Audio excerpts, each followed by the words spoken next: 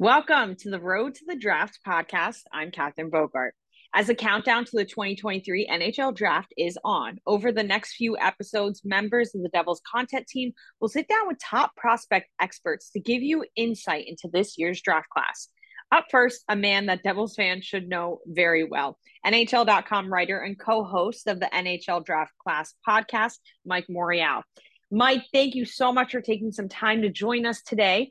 You're currently in Buffalo, and Mike, thank you so much for taking some time to join us today. You're currently in Buffalo at the NHL Combine, and that's really only part of your busy summer. What have you been up to since the Devils season wrapped up? Catherine, it's great to join you. Thanks for having me this afternoon. You know, After the Devil season ended, it was, NHL draft for me. And obviously, it's a labor of love. I enjoy talking to the prospects that are going to be drafted in the 7th-round draft this year, which is going to be held in Nashville. Yahoo! So, June 28th and 29th. So really looking forward to that. But before the draft, of course, as you know, and you've been involved as well in the past, is the NHL scouting combine, and this year we're in Buffalo once again because Buffalo has done such a great job with this, with the testing, with the interviewing process. So here in Buffalo, we're getting all these interviews taken care of, which has been fantastic. These prospects just keep getting better and better, Catherine. The interviewing phase of this, the prospects are no longer robotic as maybe they used to be 10, 15 years ago.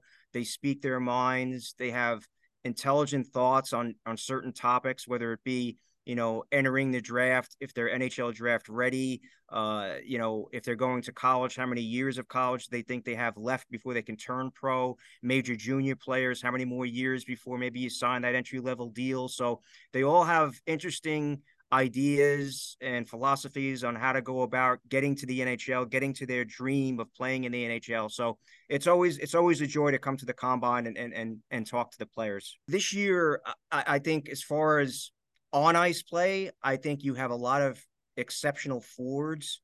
I think it's very deep in centermen this season. Obviously, starting at the top with Connor Bedard of Regina in the Western Hockey League. But I think overall, forwards, it's a very deep draft class, and I think this one is going to be, deeper than most draft years. I guess the past 3 or 4 that we've seen. Going back to when Eichel and Connor McDavid going head to head in their draft year in 2016. I mean that was an exceptional draft year, and I think this one is going to be equally, exciting. For the fan bases of every NHL franchise that might have a pick in the top 2-3 rounds, because to be quite honest with you, Catherine, I think it does go that deep. I think, even after the top 32, and there are going to be players picked in different slots, of course, because obviously with the Russian factor in here, there are no Russian players that were invited to the combine, based on what the IIHF has done, with Russia invading Ukraine and the situation there. No Russian players were eligible to come to the combine. And it's unfortunate in a way because there are a lot of good players overseas in Russia that we would have liked to speak to and maybe seen in those tournaments, but it is what it is. So a lot of the scouts had trouble seeing those Russian players, but for the most part, even despite that fact, you're looking at a good crop of centermen, forwards. I think there are some quality defensemen in this class, and I think also goaltenders. You're going to see a lot of good goaltenders go and overage goaltenders as well, not just first-year eligibles, but guys that really played well at the World Junior Championships, made a name for themselves that were maybe passed over last year that have a good opportunity to be drafted this season. You speak of the combine and you're there and you're interviewing these players. So in addition to interviewing players, you've had the opportunity in the past to talk with scouts, to talk with front office personnel, to talk with GMs. What do they look at when it comes to the combine and assessing this talent, getting ready for their own draft board? Yeah, I think, most of the GMs, most of the scouts, when players come in, to their suites for the interviewing process, they want to see the firm handshake when they first enter the room. They want to see, the body language. Is that prospect a little nervous? Is he maybe uncomfortable with certain questions that they may ask? And they do ask some pretty, prodding questions at times. But for the most part, and as I said at the outset, I mean, these players are so well schooled, Catherine, in what they need to say, how they need to say it, how they need to represent the teams they play for. All of that is a part of it. And I think basically the GMs just want these players to be themselves when it comes to the interviewing process. They don't want any fake phonies because let's face it, if you're going to draft this player, you want him to be himself. You want to see what he's like in his true natural state and form. And that's what they want to see. And as far as the testing goes, which we'll see here Friday and Saturday, just do the best you can. We've seen players in the past, Catherine, that couldn't do a pull-up, that couldn't do one bench press, and they've gone on to play in the Stanley Cup final. And players such as like Casey Middlestat from the Sabres, for instance, he couldn't do one of the bench presses, and now he just finished his fifth or sixth season with the Sabres this season, and he led he had career highs in goals, assists, and points. So it just goes to show you, as long as you try your best, that's all scouts and GMs want to see here at the Combine.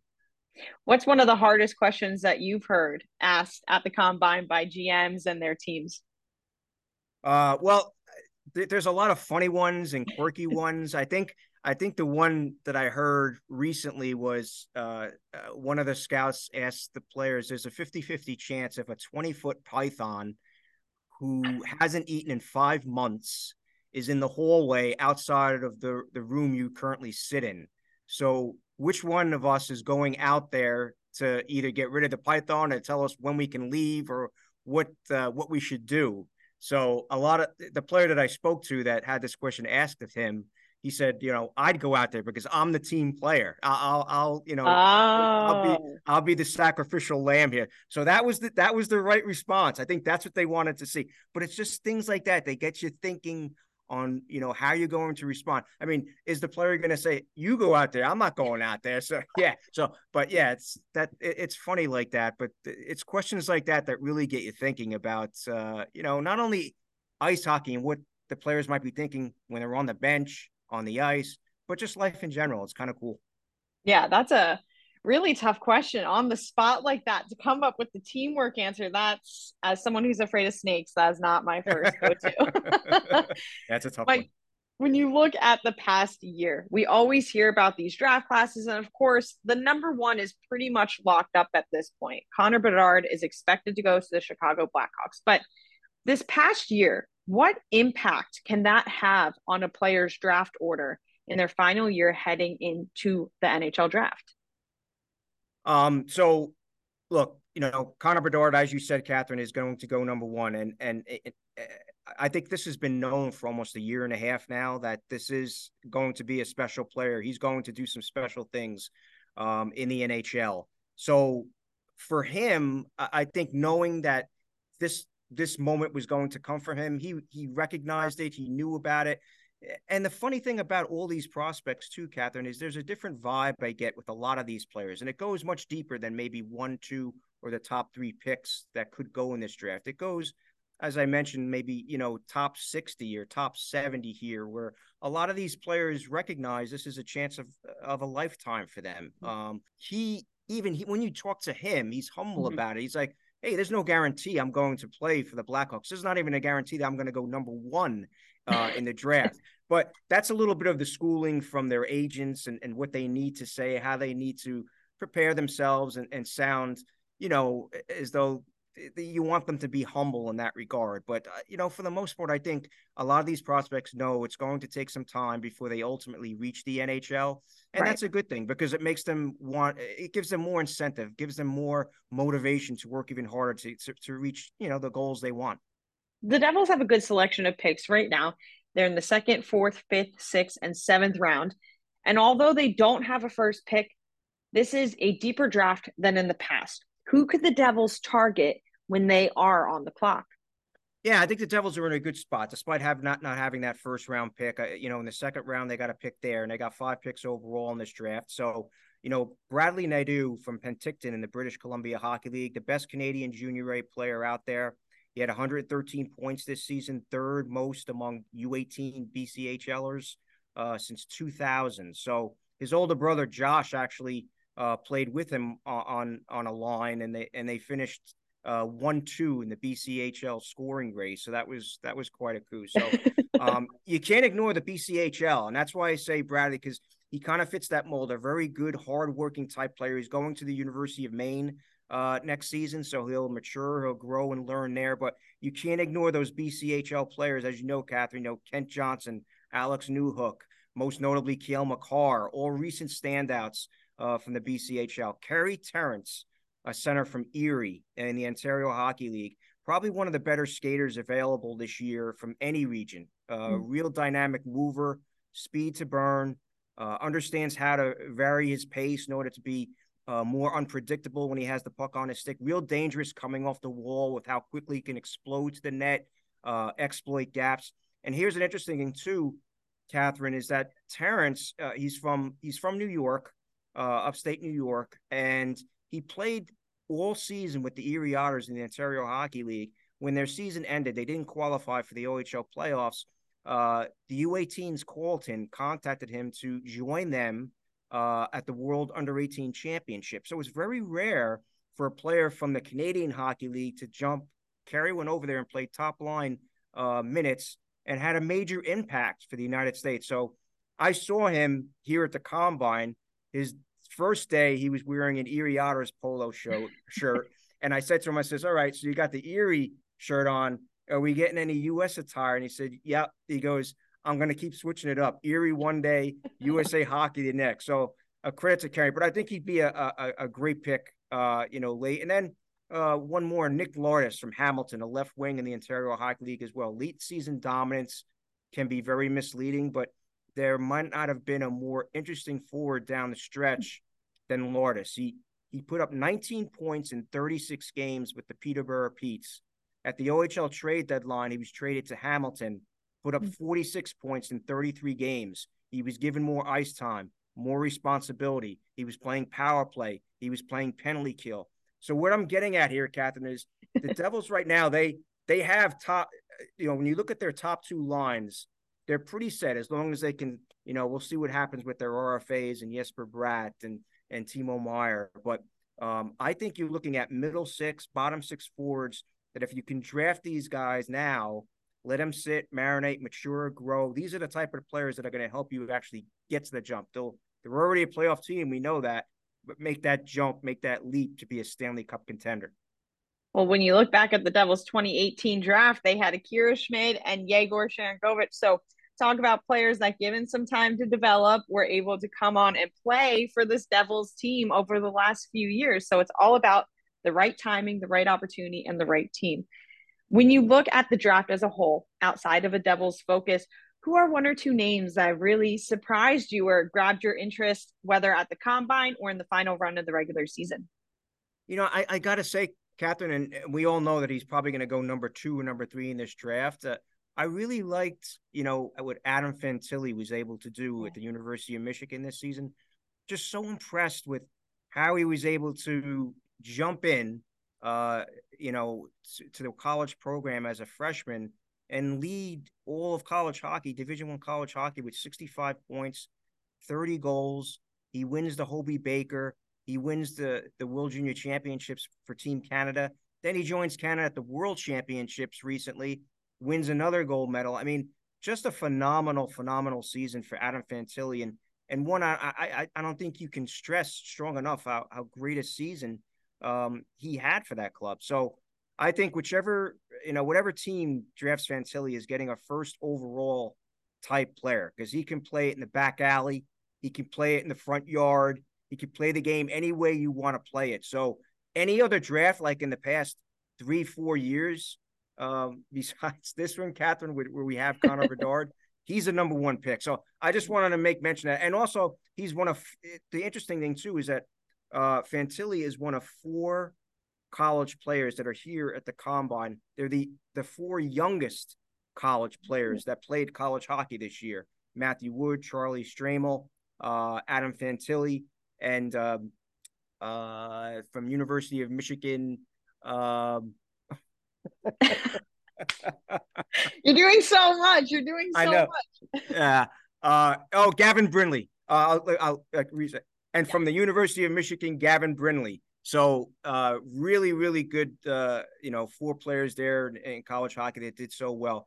And, looking at maybe a surprise or two, going back to that, looking at some of the Russian players, obviously Matvey Michkov is a player that everyone's wondering where he's going to fit in this draft. I think he can go anywhere from number 3 to number 6, 7, has a skill set very similar to Connor Bedard. But another Russian player I think could go late and could have an impact. Daniil But of Yaroslavl in the minor hockey league in Russia. So that's probably the equivalent of the American Hockey League here in the States. But he goes about 6'5", 203 pounds. He's a left wing, real skilled, a point per game player between Yaroslavl's MHL teams this year, and scored a pair in 15 KHL games. So he can do a lot of damage both in the crease. His shot is so powerful. He pushes players around with that size. So I like what I've seen in Boot this year, and I think that's a player that could go maybe late second, third, fourth round. That's a team would be getting a real good prospect there. Absolutely everything. And the best part about this is you won't admit that you do, but you are such a draft resource for us. I mean, you have named like 8 or 9 players and described exactly why on the spot. This is incredible. So I want you to be able to kind of explain to our listeners your draft process. So every year you have a podcast, you write articles, you're scouting players. From one draft ending to the next year, what kind of goes into your own personal schedule, and what do you do that it keeps you involved with covering all these prospects? First time I've ever asked that question, Kat. That's an awesome question. Thank you for that. But yeah, it's like I start thinking about I'm thinking about the 2024 draft right now, to be quite honest with you. So there are several players in that draft, and when I'm talking to players this year, several have played with the players that could go top 5, top 10 in the 2024 draft. For instance, the National Team Development Program players, the U18s, they played with a gentleman named Cole Iserman. He played with the U18s this year. As a 16-year-old player, he's draft eligible in 2024. Many expect him to go in the top 3. So just as an example there, I'm always thinking ahead, trying to, fill the pieces of where I can get a head start on the next draft. So the best time to do that is talking to players from the current draft that's ongoing right now. And then over the course of the summer, we'll do different tournaments. As you know, we'll go to the World Junior Development Camp, usually taking place at USA Hockey Arena. So that's something that I always look forward to, that select camps during the course of the year. We do notebooks. I'll talk to players and run draft diaries with 2 of the draft eligibles for the following season, talk to them on a monthly basis, get to know them a little more. This year, we had draft diaries on Adam Fantilli and Braden Yeager from Moose Jaw in the Western Hockey League. So it's always exciting to, get a chance to write some stories on a lot of these prospects and read up on them in the Canadian League, wherever they might be playing in college hockey. So in addition to doing the NHL, work for the Devils and the other 31 teams in the league, which I enjoy very much, as you know, I have a passion for doing the prospects and the draft, and the podcast is another way to do it. And I love doing the podcast with my colleague Adam Kimmelman, which this time of year we always do a recording maybe once a week. We talk to a scout from a particular region, whether it be the Ontario Hockey League, Western League, the Quebec Major Junior League, college, major midget, whatever it might be. So that's always a fun exercise to do each week.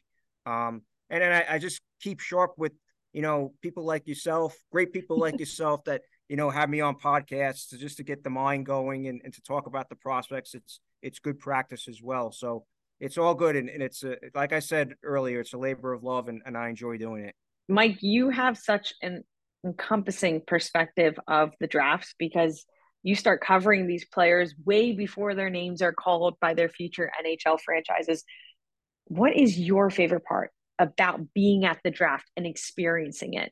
I think, for me, just watching, whoever gets picked that 1, 2, as the numbers go down, just seeing the player stand up, and he'll have his mom or his dad by his side, maybe a grandparent, going over, and the hugs, and so a lot of times and on several occasions, you just got to keep. I'm just looking at it like everything else just kind of escapes the mind. And you've been talking to this kid all season long about this particular moment, and here it is for him. So it's a moment that stands time. And then when we talk to the player afterwards, that's exactly what he is going through his mind. Like it's almost a surreal type of moment, even before he gets to the stage and slips on the jersey, and Commissioner Bettman or Deputy Commissioner Bill Daly is there to greet them.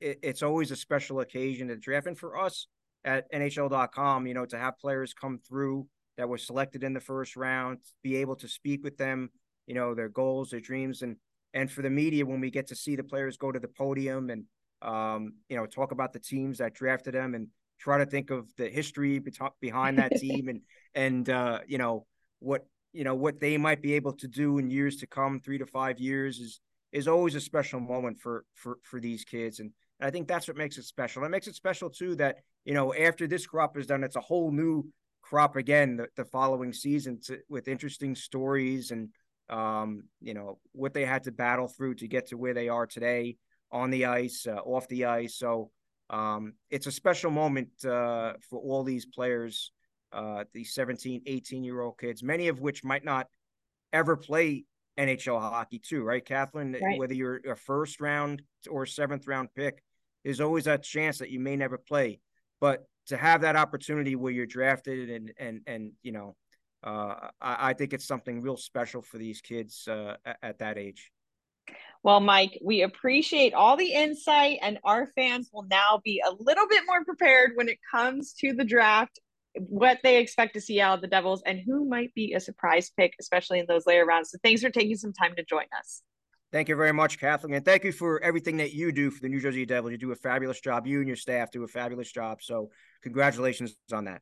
Thanks, Mike. A big thank you to Mike for his knowledge and his insight and always being a great part of the Devils coverage here in New Jersey.